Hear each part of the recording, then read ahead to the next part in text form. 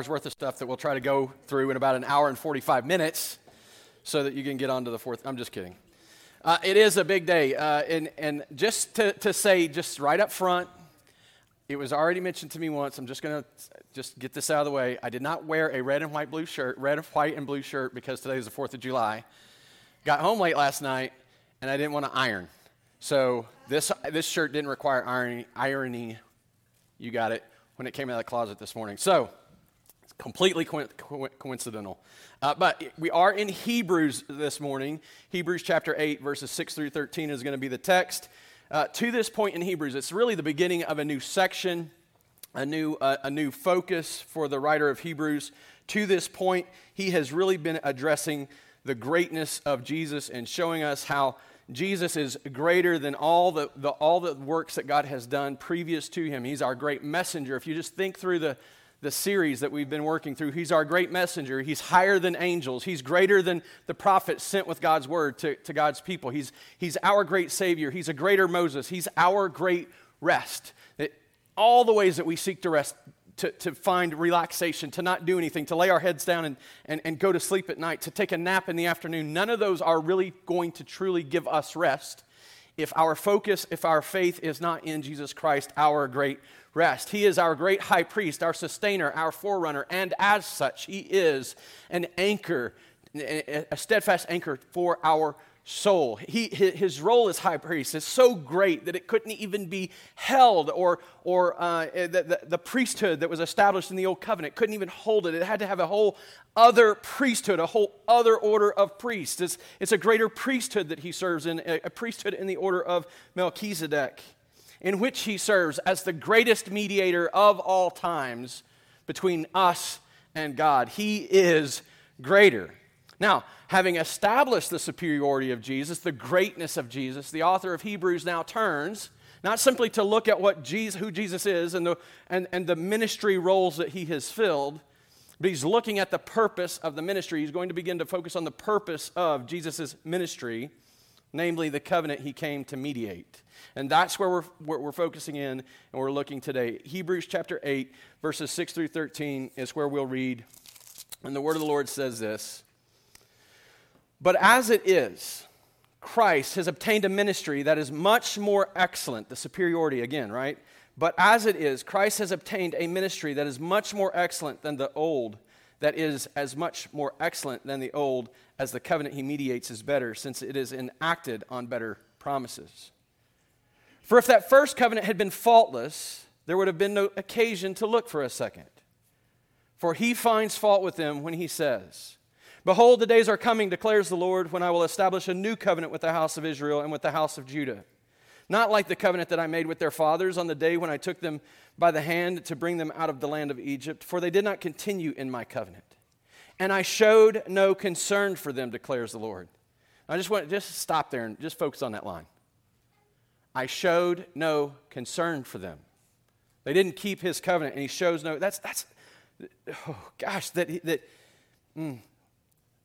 I would pray that would never be said of us. I would long that statement would never be true of any person sitting in this church or that calls this church their home. That's a strong statement. For this, going on, beginning in verse 10, "For this is the covenant that I will make with the house of Israel. After those days, declares the Lord, I will put my laws into their minds and write them on their hearts, and I will be their God, and they shall be my people. And they shall not teach each one his neighbor and each one his brother, saying, Know the Lord, for they shall all know me. From the least of them to the greatest, for I will be merciful toward their iniquities, and I will remember their sins no more." In speaking of a new covenant, he makes the first one obsolete.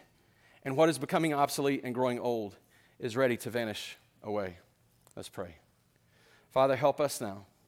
So we just sit and consider these words, some of them extremely encouraging, some of them very strong and difficult to consider.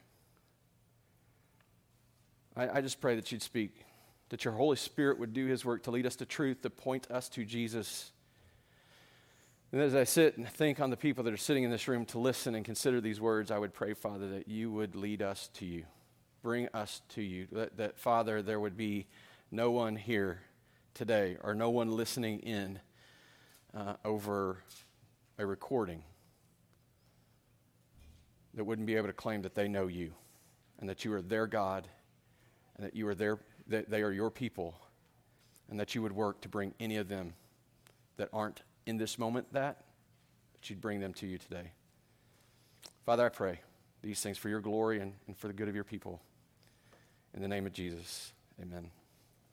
So the author of Hebrews has left, as we've walked through this letter, the author of Hebrews has left little room to debate Jesus' greatness in contrast to all the work that God has done in the world to this point, or to the point of Christ coming, putting on flesh, dwelling among us, dying sacrificially, rising victoriously.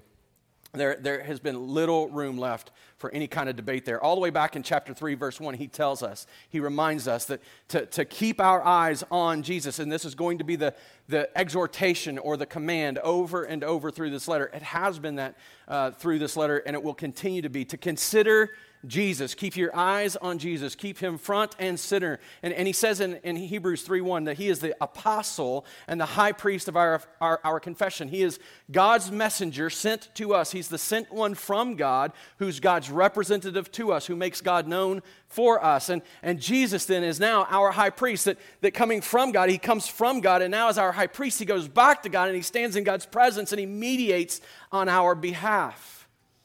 And this work is greater than any other ministry that has ever been accomplished, greater than Moses, greater than Aaron, greater than Joshua, greater than all those who have such a prevalent and prominent role in the redemptive history of God's work in the world. But why is it so much greater? What makes Jesus' work so great? And this really is going to be the point of the next several series. What makes this ministry so great? And he begins right here in verse 6 to tell us what's so great about it. Christ has obtained a ministry that is as much more excellent than the old as the covenant he mediates is better, since it is enacted on better promises. Jesus' ministry, this is, I think, the point for today. It's going to be the kind of the overriding point of the next several weeks. Jesus' ministry is greater than that of prophets and priests, because by it he mediated a new and greater covenant between God and his people. This is the point that the author of Hebrews has been building towards. Did we need and do we need to continue to remember the greatness of Jesus? Absolutely. But to know the greatness of Jesus and not understand the greatness of the covenant that he mediated, your information is incomplete. There's plenty of people that can look at Jesus and point to him as a great teacher, as a good man, as a powerful person, one sent from God, and they have no understanding of the covenant that he mediates, no intimacy with him as a Savior, because they have ignored or displaced or totally disregarded the covenant that he has come to establish between God and his people. Yes, we need to know that Jesus is great. Please don't ever hear me say anything different. Don't imply that because I'm emphasizing the height and importance of this covenant that I'm in any way diminishing it. We need the greatness of Jesus so that we can have the greatness of this new and greater covenant. They work together. It's necessary to understand them both. And the author of Hebrews has been building to this crescendo, this point, this celebration, that Jesus and his great ministry have established for us an even greater covenant than has ever been worked or established between God and man before. And therefore, we must hold fast our confession. We must never take our eyes off Jesus. We must do all we can not to drift from him. And when we do, we must call each other back. We must reorient one another towards Jesus Christ and his work on our behalf. That's the call. That's the expectation of the author of Hebrews to this Christian people. And he shows us this greatness in the same way that he's shown us the greatness of Jesus all along, by contrasting it to what's come before. And so what I'm going to do from this text today is I'm going to seek to try to answer three questions. One, the first one will be, what is a covenant? The second will be, what's the fault of the old covenant that's mentioned in verses 7 and 8 through 9. And then, why is the new covenant so great, or what makes the new covenant so great? I'm going to seek to answer those three questions.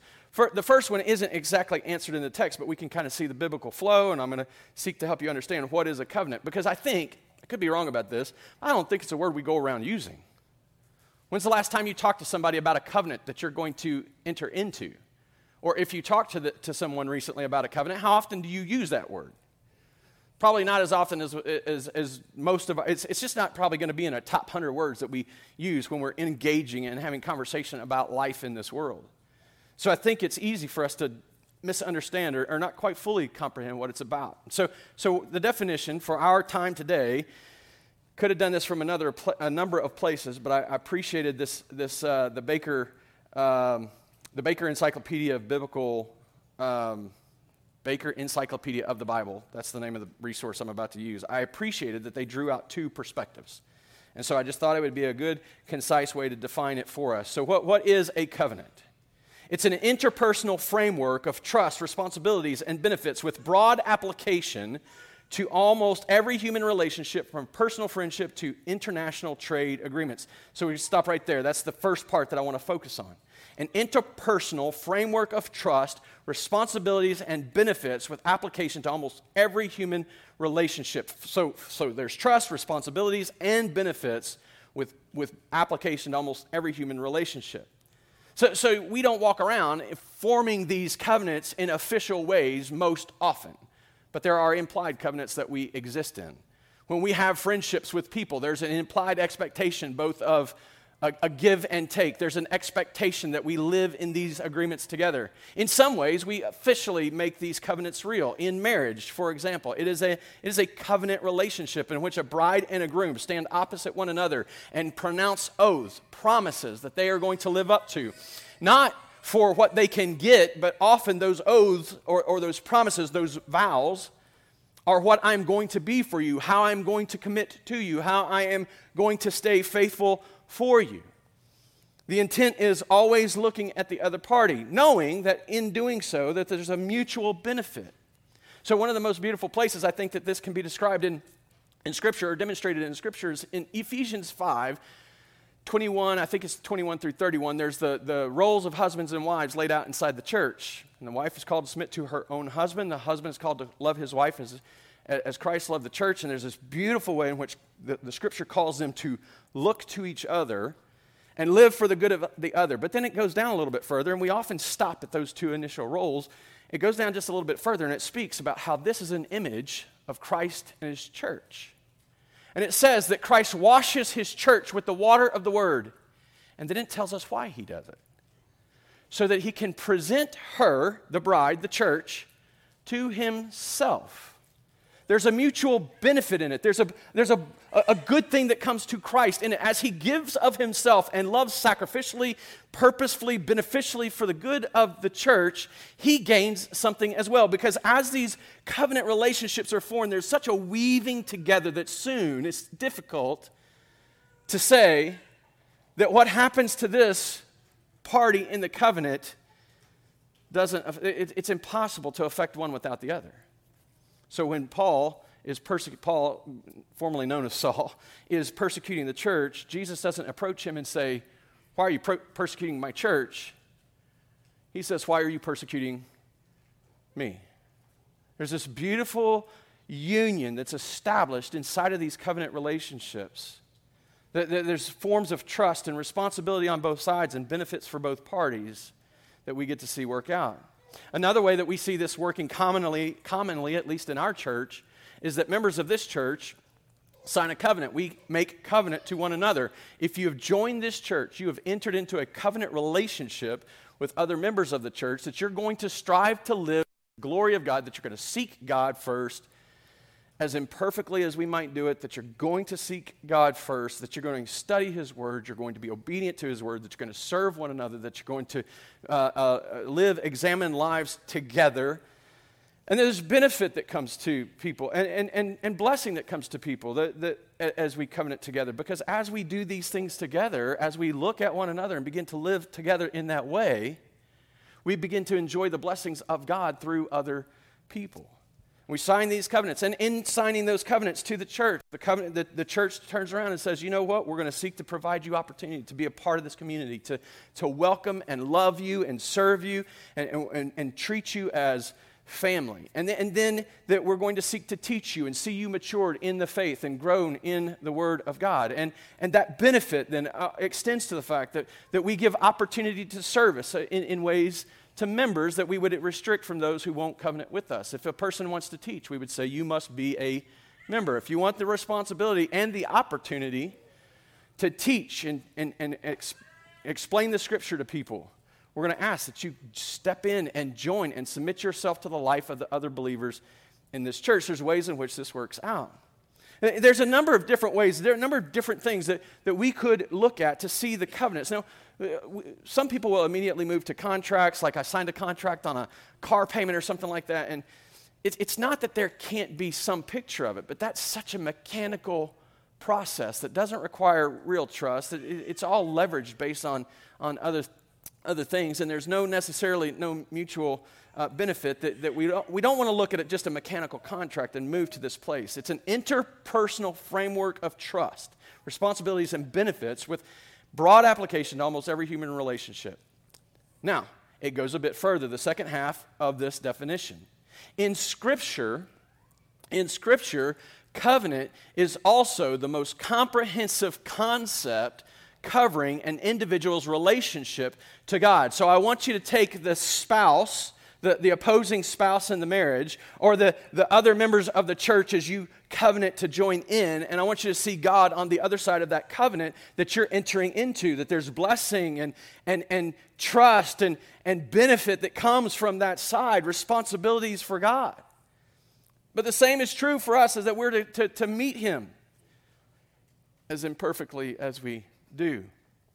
But that's the idea that this covenant, this idea of covenant, defines and explains, biblically speaking, every relationship with God, every human relationship with God. You're either in covenant with Him or you're not. Right? It's God who's condescended to enter into covenant with man. It's God who's determined that He would condescend to engage with us, and He's done that through making promises and saying, I am going to do this thing on behalf of these people who are faithless. Let me just give you a biblical, just flow real quickly through the Bible just to see these covenants. Now, personally, I believe the Bible is put together, and the thread and story of Scripture can be seen in these covenants. Not everybody agrees with that. There's people in this room that wouldn't necessarily agree with that, but since I'm the one standing up here, this is the way we're going to do it. This is the way I would see it. So the first biblical covenant that I would say that you could see is the covenant with Adam. Now, even among covenant theologians, that's what this is called, even among covenant theologians, there's disagreement about this. And then there's disagreements about the way it's administered, even with those who would agree. And here's why there's a debate or a disagreement about this covenant with Adam. Because the word covenant is never used in reference to Adam. So there's a lot of like, the word covenant is never used. And part of the problem is in the Hebrew, the word covenant and the making of a covenant is a Hebrew word cutting. And there's an indication of death and the shedding of blood. And there's sacrifices involved. And obviously, before sin entered the world, it's very difficult to talk about the cutting and bleeding and all the stuff that goes along with the idea or the word covenant in Hebrew. So that may be part of the reason. But it was actually Stephen Wellum who finally convinced me of this. I'd wrestled with it for a number of years and didn't know whether to fall. Yes, it did. Yes, there is a covenant. No, there's not a covenant. Stephen Wellum in his book, God's Kingdom Through God's Covenants, helped me finally understand it, that you can see all the elements of a covenant there, even though the word covenant isn't used. And I don't know that he uses this illustration, but it's the same with the word Trinity. We know that God is three in one: Father, Son, Holy Spirit, all God, equally God, totally God. But the word Trinity is never in the Bible, right? So does the Trinity exist? Absolutely, yes, it does. Doctrinally, all the ways I can show it's there. We can present all the verses, but the word's not there. So covenant may not actually be there, but all the elements are there. All all the ideas of trust, expectation, responsibility, blessings, and even consequences if they break the covenant. God said, this is what I'm giving you, the abundance of everything. Here's the one restriction. Don't eat this fruit from this tree. If you eat it, when you eat it, you will surely die. If you don't eat it, the implied idea is that you will live forever in my abundance, right? So there's this covenant agreement that is being established. Now, that's in Genesis 1 through 3. You can go and you can look at it. And then I would encourage you to compare it to the covenant that he makes with Noah, in which there truly is the word covenant is used. Genesis chapter 6 through chapter 9, verse 17, you can read about this. There's a number of times that the covenant is referenced in which God is going to enter into covenant with Noah, his offspring, with all of creation, with all of the animals and plants and animals. He's not going to destroy the earth by flood again, and he puts a rainbow in the sky to seal it. And then he tells Noah and his sons, go be fruitful and multiply, fill the earth. Here's some more food, more provision for you. I'm giving you this food to eat. You can add to the fruits and the vegetables, the fruits of the trees, the vegetables of the land. You can add to that animals. And he gives them instruction about food. He provides for them abundantly. And he calls them to live in light of that covenant. And that's another way that reflects back on the covenant with Adam, because it's the same covenant language. Then there's the covenant with Abraham. He enters into covenant with Abraham. We've talked about this a little bit in the days past. But Abraham is, you can read about this, Genesis 15 through 17. He promises to Abraham offspring, as many as the stars in the sky, as numerous as the sea on the seashore. Not the sea, the sands on the seashore. There's one sea out there. The sand on the seashore. And then he promises land for them to live in, and he promises them that through Abraham and his offspring, individual offspring, Paul calls that out in Galatians, an individual offspring, one of his offspring, through that offspring, God is going to bless all nations. In every one of these, God has fulfilled his promise. He's lived up to what he said he's going to do. Note, mankind's the one that struggles. Then there's the covenant with Moses, Israel, Sinai. Depending on what you're focusing on, different people will call it different things. It's either the Mosaic covenant or the covenant at Sinai, or Sinaitic covenant, or something like that. It's in Exodus 19 through 20. Now God, this is the one, I'll just point out, this is the one that's being referenced in the first part of this prophecy from Jeremiah that our author is referencing in verses 8 through 12.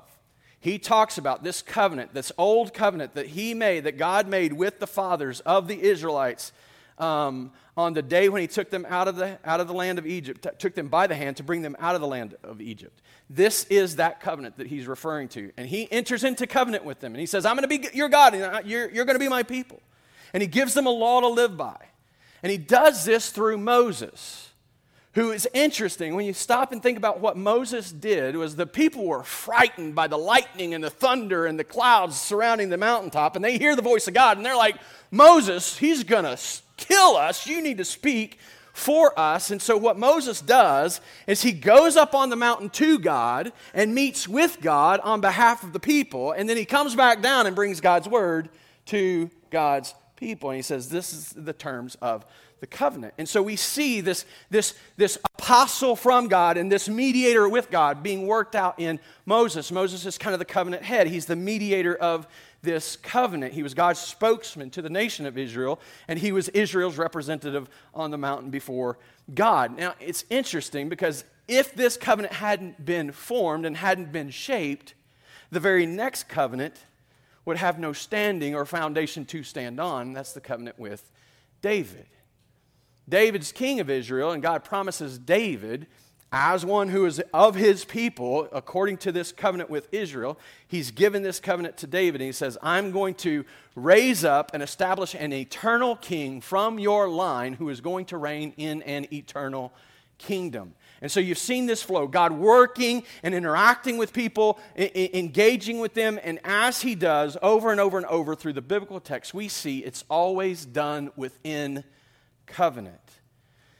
Doesn't mean that everyone who has ever existed or ever is mentioned in the scripture are part of that covenant, But he is going to engage them in some way, at least in the biblical text we see, it's functioning through covenant, which leads us to the new covenant, or the covenant that's expressed in the New Testament, the covenant that is worked out and that our author is plainly pointing to today, the covenant that's been mediated by Jesus Christ, who I would contend it is actually the fulfillment of all the other covenant heads. He's a greater Adam, a better Adam. He did what Adam didn't do. He's a better Noah. He's a better Abraham. He's a greater Moses.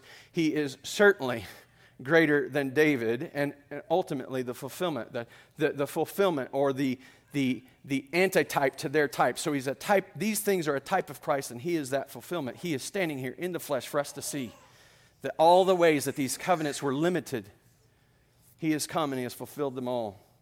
This is the covenant and the way that they have flowed through Scripture. So what is then? We've seen those covenants biblically or laid out through Scripture. What's the fault of the old covenant that's referenced here? So he comes down, verse 6, but as it is, Christ has obtained a ministry that's much more excellent than the old, as the covenant he mediates is better, since it is enacted on better promises. For if that first covenant had been faultless, now we know that covenant, based on the text he's going to share from Jeremiah, we know that covenant that he's talking to is the Mosaic covenant, the covenant that he entered into with Moses. Now, if that covenant was faultless, there'd be no reason for a new covenant. Well, what's the fault with that covenant? What's wrong with that covenant? Like, did God do something? Did he make a mistake? Did he screw something up? No, that's not what he's saying. He can't possibly be saying that. If God's the mistake maker, if God's the one messing things up, then why in the world would we even care if he brings a new covenant? Is he going to get it right this time? No, that's not the point of this author. The author's pointing us to the fault so that we can begin to understand what this fault is. Now, I want to be careful here. I need to say this. I want you to understand where I'm coming from. I don't want us to ever diminish the value, the importance, or the greatness of the old covenant. Like, as we sit here today, I don't want us to look back into the Old Testament and say that was a lesser work of God, or was less great in some way, or that it was faulty and God messed up and that was plan A, but now God figured out his mistake and this is plan B and it's a better plan. It is a better plan. It is a greater covenant. But it's not because in some way that we look at the law and say the law is bad. The law is from God. Inherently, every covenant that God enters into with mankind is great because God has determined and condescended to work with us, to enter into agreement with us. If you look back on the covenants that we mentioned, Adam, Noah, Abraham, Moses, Israel, David, the failure in those covenants was never God. He's not the one that's dropping the ball in the covenants. But they serve a purpose, and they do exactly what he intends them to do. But we have to recognize that there is a fault.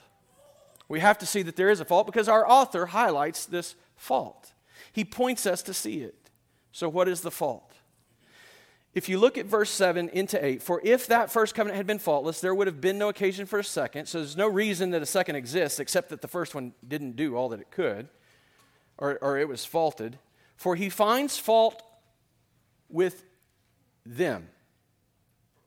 Again, the fault falls not on God and his side of the covenant, but those he made the covenant with. Behold, the days are coming, declares the Lord, when I will establish a new covenant with the house of Israel and with the house of Judah. Now, I think that we should be able to see that there's really two ways in which we could define this and describe it. The fault of the old covenant, first, I would say the fault in the old covenant is found in what it couldn't accomplish. It's not to suggest that the law is imperfect or the law itself is flawed. It is from God. It is right. It is good. It demonstrates the holiness of God. It's actually by the law that we're able to identify Jesus, the Messiah, as one who is sinless because he lived it perfectly. So without the old covenant, it's even difficult to understand how we would identify the mediator of the new and greater covenant. Like, it's necessary. Here's the problem with the law. As it was given to Israel, it was written on these 2 stone tablets, or at least the 10 Commandments were, written on these 2 stone tablets and given to them as an external, here are the rules that you must obey in order to continue living in this covenant. Now, we know, just from a modern illustration exercise here, when we make a law, what does it guarantee? No, yeah, exactly. Because a law is limited in its ability to bring transformation or obedience to itself. The more laws and we make a lot of them, right? Like there's laws on the books that we don't even know are there anymore, and that we'd read them and like we'd be astounded that they ever wrote this law. But we keep making these laws. We feel like, oh, if there's a problem, we make a law for it. We fix it with a law. And what a law really demonstrates to us who the lawbreakers are. So when you think about God's law, what did it do? It showed us who the lawbreakers are. It revealed sin. It pointed us to our need for a Savior. But in Christ's coming, it's also going to identify the one who is sinless and fulfills that law. So the law by itself can't accomplish transformation. And so by itself, it's limited. It's faulted, not because the law is faulty, but because the one who receives it is faulty. Then this is the other side of this discussion. The second way I would say this is that the fault of the old covenant is found not in what it couldn't accomplish, but what we couldn't do. Because we are unable to obey any law perfectly. Even the most mediocre laws, even the smallest, least controversial laws. And in fact, I think sometimes we break those on purpose. Like we just don't care because I'm not going to get caught. I can speed 5, 10 miles an hour over 15, 20. If traffic's flowing, I just go with traffic. And how do we treat that law? Now, not all of us do. I know there's some rule followers in here that you're bound and determined to stay on that. But many of us, if not most of us, read those signs and say, this is what they really mean. Right? It just identifies, it reveals the fact that not only can we not obey, but we don't really want to obey. And an even greater problem with this in the Old Covenant is that the ones that were mediating the covenant themselves had a problem. They couldn't obey, and they didn't want to obey. That's why earlier in the text in chapter 7 and chapter 8, he's made this point, that this powerful point that these priests were sinners themselves and were having to take care of their own sin in addition to the sin of the people. So here are these people who are mediating the covenant between the nation of Israel and God, and they got their own sin. And so not only do they continue in sin, they don't want to stop sinning. They see the consequence. I don't want the consequence, but I want this shiny little thing the world offers more.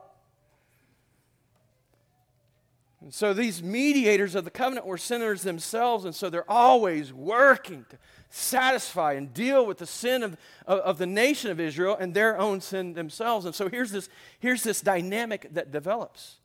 In making up for or seeking to atone for sin, their job was never done. And then people just kept on sinning. And as they're trying to atone for sin, they're atoning for sin in a sinful way, and even that sin's got to be atoned for. And it's just, when does the cycle end? You're stuck. That's the reason the picture of Jesus sitting down at the right hand of the majesty of God, behind the curtain in the Holy of Holies that he's entered in and he has sat down. Because he has satisfied the problem of sin. And so that's why that picture is so powerful. Because the work of the priest, the work of the mediator of that old covenant, because of the sin of Israel never ending, and because of the sin of the mediator never ending, their work is never done. I got to thinking about this week in my history of work in aviation. I was a Black Hawk mechanic in the Army. It's where I started at. Did that for, I was in the Army for about 6 years. I did that for about 4. Did another helicopter before. It doesn't matter. But it was constant work. I don't know if you know this about things that we make in this world, but they break. Right? Like, it's just, they break. And so between preventative maintenance and inspections and then just the aircraft breaking, there was always more work to be done. And then we had to determine which ways in which the aircraft broke would actually ground it and not allow it to fly, and which breaks of the aircraft could we stomach and deal with the risk and let it continue to fly. Because it's always broken. When it's on the ground, I'm working on it in anticipation of getting it off the ground so it could fly, and as soon as it lands, there's more stuff to deal with. And even if we weren't flying a lot, the calendar keeps ticking. And I don't know if you know this about any kind of, it's true of vehicles, it's definitely true of aircraft. The longer they sit, the worse they are. They need to move, they need to operate. Sitting brings wear and tear, and they end up breaking if they sit too long. It's a crazy thing. This world is always falling apart. Our work is never done. That's why the author of Hebrews is so intent upon pointing us to Jesus to find rest, because he sat down because his work is finished. The fault of the covenant is this, that we can't do what's necessary to enter into rest. And it can't do for us what's necessary to bring us into rest, because it's intentionally limited. It's purposed that way, but it's still incomplete. It's faulted. And so it's necessary, and always has been necessary, that he bring another covenant, which brings us to our new and better, our greater covenant, the new covenant. So what makes this covenant so great? Actually, this question is going to be answered over the next several weeks. We're going to look at the sacrifice, the atonement, the redemption that it brings, all these things in which it's greater than those that have come before. But specifically, the author here is going to highlight the foundation upon which it is built. Is much more excellent than the old, as the covenant he mediates is better since because, this is why it's better, it's enacted on better promises. And then he walks through and begins to show us how it's better by referencing a passage from Jeremiah, in which Jeremiah, an Old Testament prophet, identifies the fault of the original, or the first covenant, looking forward to the establishment of this new covenant. Behold, the days are coming, declares the Lord, when I will establish a new covenant. And our author says this is only necessary because of the fault of the first. He blames them. He finds fault with them that he made it with. They are the fault. They are the problem. And why is this so great? We could jump immediately into the promises that are laid out here in verses 10 through 12, but let me just highlight the fact that this new covenant, it doesn't carry the same fault as the old covenant. It's clearly implied in this text. The old, it was faulted. He found fault in it and decided he was going to bring a new covenant. But this new covenant is faultless. This covenant's not touched by that fault in any way. The one mediating it doesn't have to deal with his own sin. The people of the covenant are being made able to endure in it. They're being equipped to obey. God is in the process of let me say that differently. I'm going to just share this verse. Let me just share this verse. That in the process of renewing his old covenant with the generation that's standing at the edge of the Jordan. So here's God, the Father, this generation that has wandered in the wilderness for 40 years because the first generation of Israelites that came up out of Egypt wouldn't cross the Jordan and trust God to take the promised land. He's renewing his covenant with these people, and he says to them this. Listen, he says to them in Deuteronomy chapter 29, verse 4, "But to this day the Lord has not given you a heart to understand, or eyes to see, or ears to hear." This is the fault of the original covenant. This is the limitation. I've entered into covenant with you. I've shown you what's expected of you. But you can't hear. You can't understand. You can't see. And all around this, you go read in Deuteronomy chapter 24, and you're going to begin to see how God's shown them. He says, you've seen it, you've experienced it, you've walked through the wilderness, your shoes didn't wear out, your clothes didn't wear out, you've had food falling from heaven. But you're unable to understand. You're unable to hear it, you're unable to see it, you're unable to understand it, you just can't get it. But he's renewing this covenant, and he's about to stop the waters of the Jordan so that they can cross over the Jordan on dry ground and enter into Canaan, the promised land. Now, it's interesting that when Jesus then comes on the scene, just as a note, Jesus comes on the scene, and he's beginning to teach, and what does he often say? He who has ears to hear, let him hear. This is this is his work. This is what he's doing. So we see, okay, here's the problem. Here's the problem in the Old Covenant. But then we move into the New Testament. We begin to see the strength of the New Covenant. And much later, much later, after Paul, who grew up under the Old Covenant, Jesus transformed him on the road to Damascus. He was blinded by the light that he was confronted with Jesus by. He ends up on the house on Straight Street. He's visited, and as he's being talked to and he's hearing what's gone on in Christ, it's like scales fall from his eyes, and his eyes are open. He can suddenly see, he can suddenly understand. And he writes in Romans chapter 8, verse 3, for God has done what the law, weakened by the flesh. The fault was not with the law, the fault was with the flesh. Because we were unable to obey, we didn't desire to obey, we couldn't stop disobeying. For God has done what the law, weakened by the flesh, could not do. By sending his own Son in the likeness of sinful flesh, and for sin, he condemned sin in the flesh. And then it goes on to show us how we are transformed. Utterly transformed from the inside out, equipped and enabled, empowered to live in this new life as a new people, as God's people. A famous quote often attributed to John Bunyan catches this sentiment really well. Run, John, run, the law commands. That's the Old Covenant. Run, John, run, the law commands, but gives us neither feet nor hands. Far better news the gospel brings. It bids us fly and gives us wings. Where the Old Covenant gives the command, and the command is right and it's good and it's expressing the holiness and power and majesty of God, it never equips or enables a person to obey it. But the gospel and the covenant that God has established in it doesn't even command us even higher or even greater. It actually makes us able to do the very thing he calls us to do. So why is the covenant this new covenant greater? Because it is not faulted like that of the old. Why is this new covenant greater? Because the new covenant is founded on greater promises. And this is specifically what he's seeking to address here. And you can see it begin in verse 10. For this is the covenant that I will make with the house of Israel. For after those days, declares the Lord, I will put my laws into their minds and write them on their hearts, and they shall be my people. And they shall not teach each one his neighbor and each one his brother, saying, know the Lord, for they shall all know me from least to greatest. For I will be merciful toward their iniquities, and I will remember their sins no more. And so I'm going to do this just a little bit out of order, but just because of the logical flow, I think it makes for me it makes a little bit more sense. And again, since I'm the one standing up here, here we go. Verse 11 calls out the knowing of God. We will all know, from the least to the greatest. We will know God. These are the new covenant promises.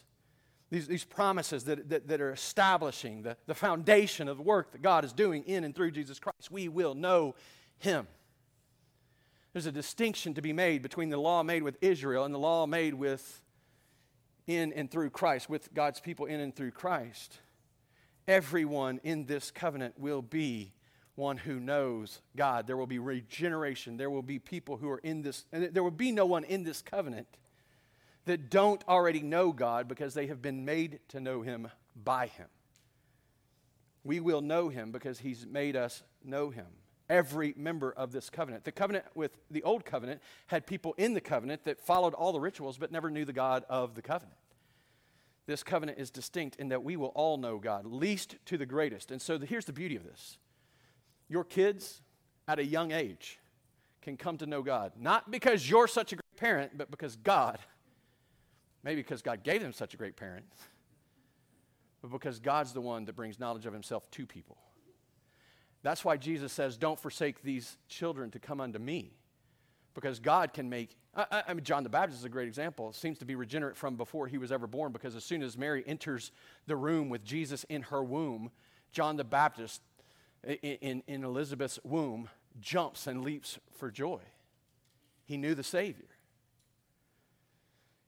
We know God from the least to the greatest. You can see that in verse 11. You all know me. We will desire God's ways. Well, look at verse 10. For this covenant that I will make with them in the house of Israel, after those days declares the Lord, I will put my laws in their minds and write them on their hearts. What didn't happen in Deuteronomy chapter 29, verse 4, where he says, I have not given you a heart to understand, a heart to understand, eyes to see, and ears to hear, is going to happen in this new covenant. He's talking about this mind that gets it, and this heart that understands it, and this center of the will and desire. Suddenly, it's not his law, his expectation of us, his rules for us, his walking in holiness and righteousness. It's no longer some external thing that's brought to us, but it's an eternal desire that comes from within us. So yes, when we live in life as a Christian people, and as we stand together as a church, we should be able to reasonably expect obedience to God's word. We should be able to reasonably say, hey, God's word calls us to live this way. And we should be able to reasonably expect a desire for obedience to that to come from his people. Now, I say this with caution because we're all at different levels of maturity, and some of us are still infants in the faith, learning to walk, learning to crawl. Maybe some of us just learning to roll over. But the idea is that we train from that infant stage of faith to the place where we're all growing to maturity, so that we're all walking in this holiness together. That's the point. That we grow up and we see this desire for God's way, for God's holiness, his righteousness to be expressed in our lives because his law is written on our hearts. It's in our minds. We understand it, we know it, and we desire it. Verse 10 also highlights union with God. I love this. I will be their God, and they will be my people. Just think about that. We belong to him. There's intimacy there. He belongs to us. There's a way in which God is God to everyone. Everyone is going to answer to God. There's only one that really, truly exists. And at some point, sometime in life, everyone is going to answer to God. And he is going to be God. But this speaks of an intimate union, a relationship together. I'm going to be theirs and they are going to be mine. And then finally, the promise of forgiveness from God. For I will be merciful toward their iniquities, and I will remember their sins no more. Verse 12. Tell me that doesn't mean something to you. That tomorrow morning, if you wake up and you don't sin, can you even imagine that? No. That sin's forgotten. It's not held against you. It's not brought up and rubbed in your face the next time you have a little spat with God, because you're still an infant or a child, sometimes even biting the hand that feeds you. That sin is dealt with. It's completely wiped away. He's forgiven you. That means every ounce of his work towards you holds no judgment or condemnation. That's why Paul, Romans chapter 8, verse 1, there is therefore now no condemnation. There's no judgment for those of us in Christ Jesus, because through Jesus Christ, God fully, 100%, completely, perfectly forgiven. And all he's called us to do is trust in the one, keep our eyes on the one, believe in the one, his covenant mediator, Jesus, his son. The old covenant came with promises of blessings. It came with blessings for God's people. But it didn't come with this transformative and powerful promise of knowing God fully and desiring God's ways from the inside out, or union in relationship with God, or forgiveness from God in this complete, full way. It didn't have all of these promises, and so these promises are better than what was offered before because God's promises, God's ability to accomplish, even through his promise, is so much greater than ours to achieve through the greatest of our works. It's not ever going to happen. And so this new covenant is greater because God's promises in it are greater. That's what makes this new covenant so great. And then finally, one last idea that I think the author highlights here that makes this covenant so great is in verse 13. In speaking of a new covenant, he makes the first one obsolete. And what is becoming obsolete and growing old is ready to vanish away. You don't even have the right to go and live in a Judaistic tradition. You don't even have the right to go to the foot of Mount Sinai and say, God, let me live by this law, because that is obsolete. It's done. It's finished. It's vanishing away. But the new covenant still stands and is available to all who believe today. It's eternal. It's lasting. It's standing. That old covenant's done. It's obsolete. It doesn't exist. I know that there's plenty of people in the world that still are living by this Judaistic tradition and believing that in some way that's going to earn them favor or earn them something from God or maintain their relationship with God.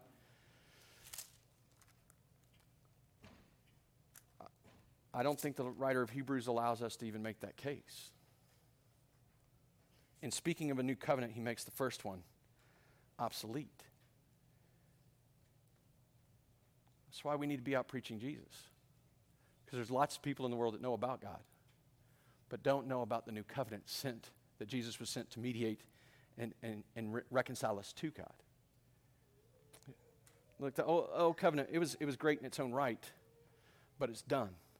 So let me encourage you, as the author of Hebrews has encouraged us, don't run back to the Old Testament looking for ways to justify yourself before God. Don't try to step into that covenant and think, oh, I can do this. I can bear myself up by my bootstraps. I can obey this law. Without first trusting, following Jesus Christ. Let me encourage you, don't make up a way of your own to interact with God. Well, I'm a good person. I've never killed anybody, as if that's the standard. Well, you never murdered, so come on into heaven. I'm a good person. I don't really, my sin doesn't harm anybody. I'm pretty good. Compared to who? Hitler? Yeah, okay, that's pretty easy. Child molester? Yeah, okay, I'm better than the molester. Can you stand on equal footing with Christ? Can you stand next to him of your own accord and your own will in full and complete obedience, having finished the work of sanctification all on your own? Don't make up a new set of rules and try to interact and engage with God based upon those. This covenant stands. There's no need for a covenant to follow it. It's not faulted like the first. It stands still today. So come to Christ. Look upon Christ. Consider Christ. Confess your sin and trust in him as a sure and steadfast anchor for your soul, for the great forerunner of your faith, the founder and perfecter of our faith, the apostle and high priest of our confession. Trust in him and him alone. Let's pray.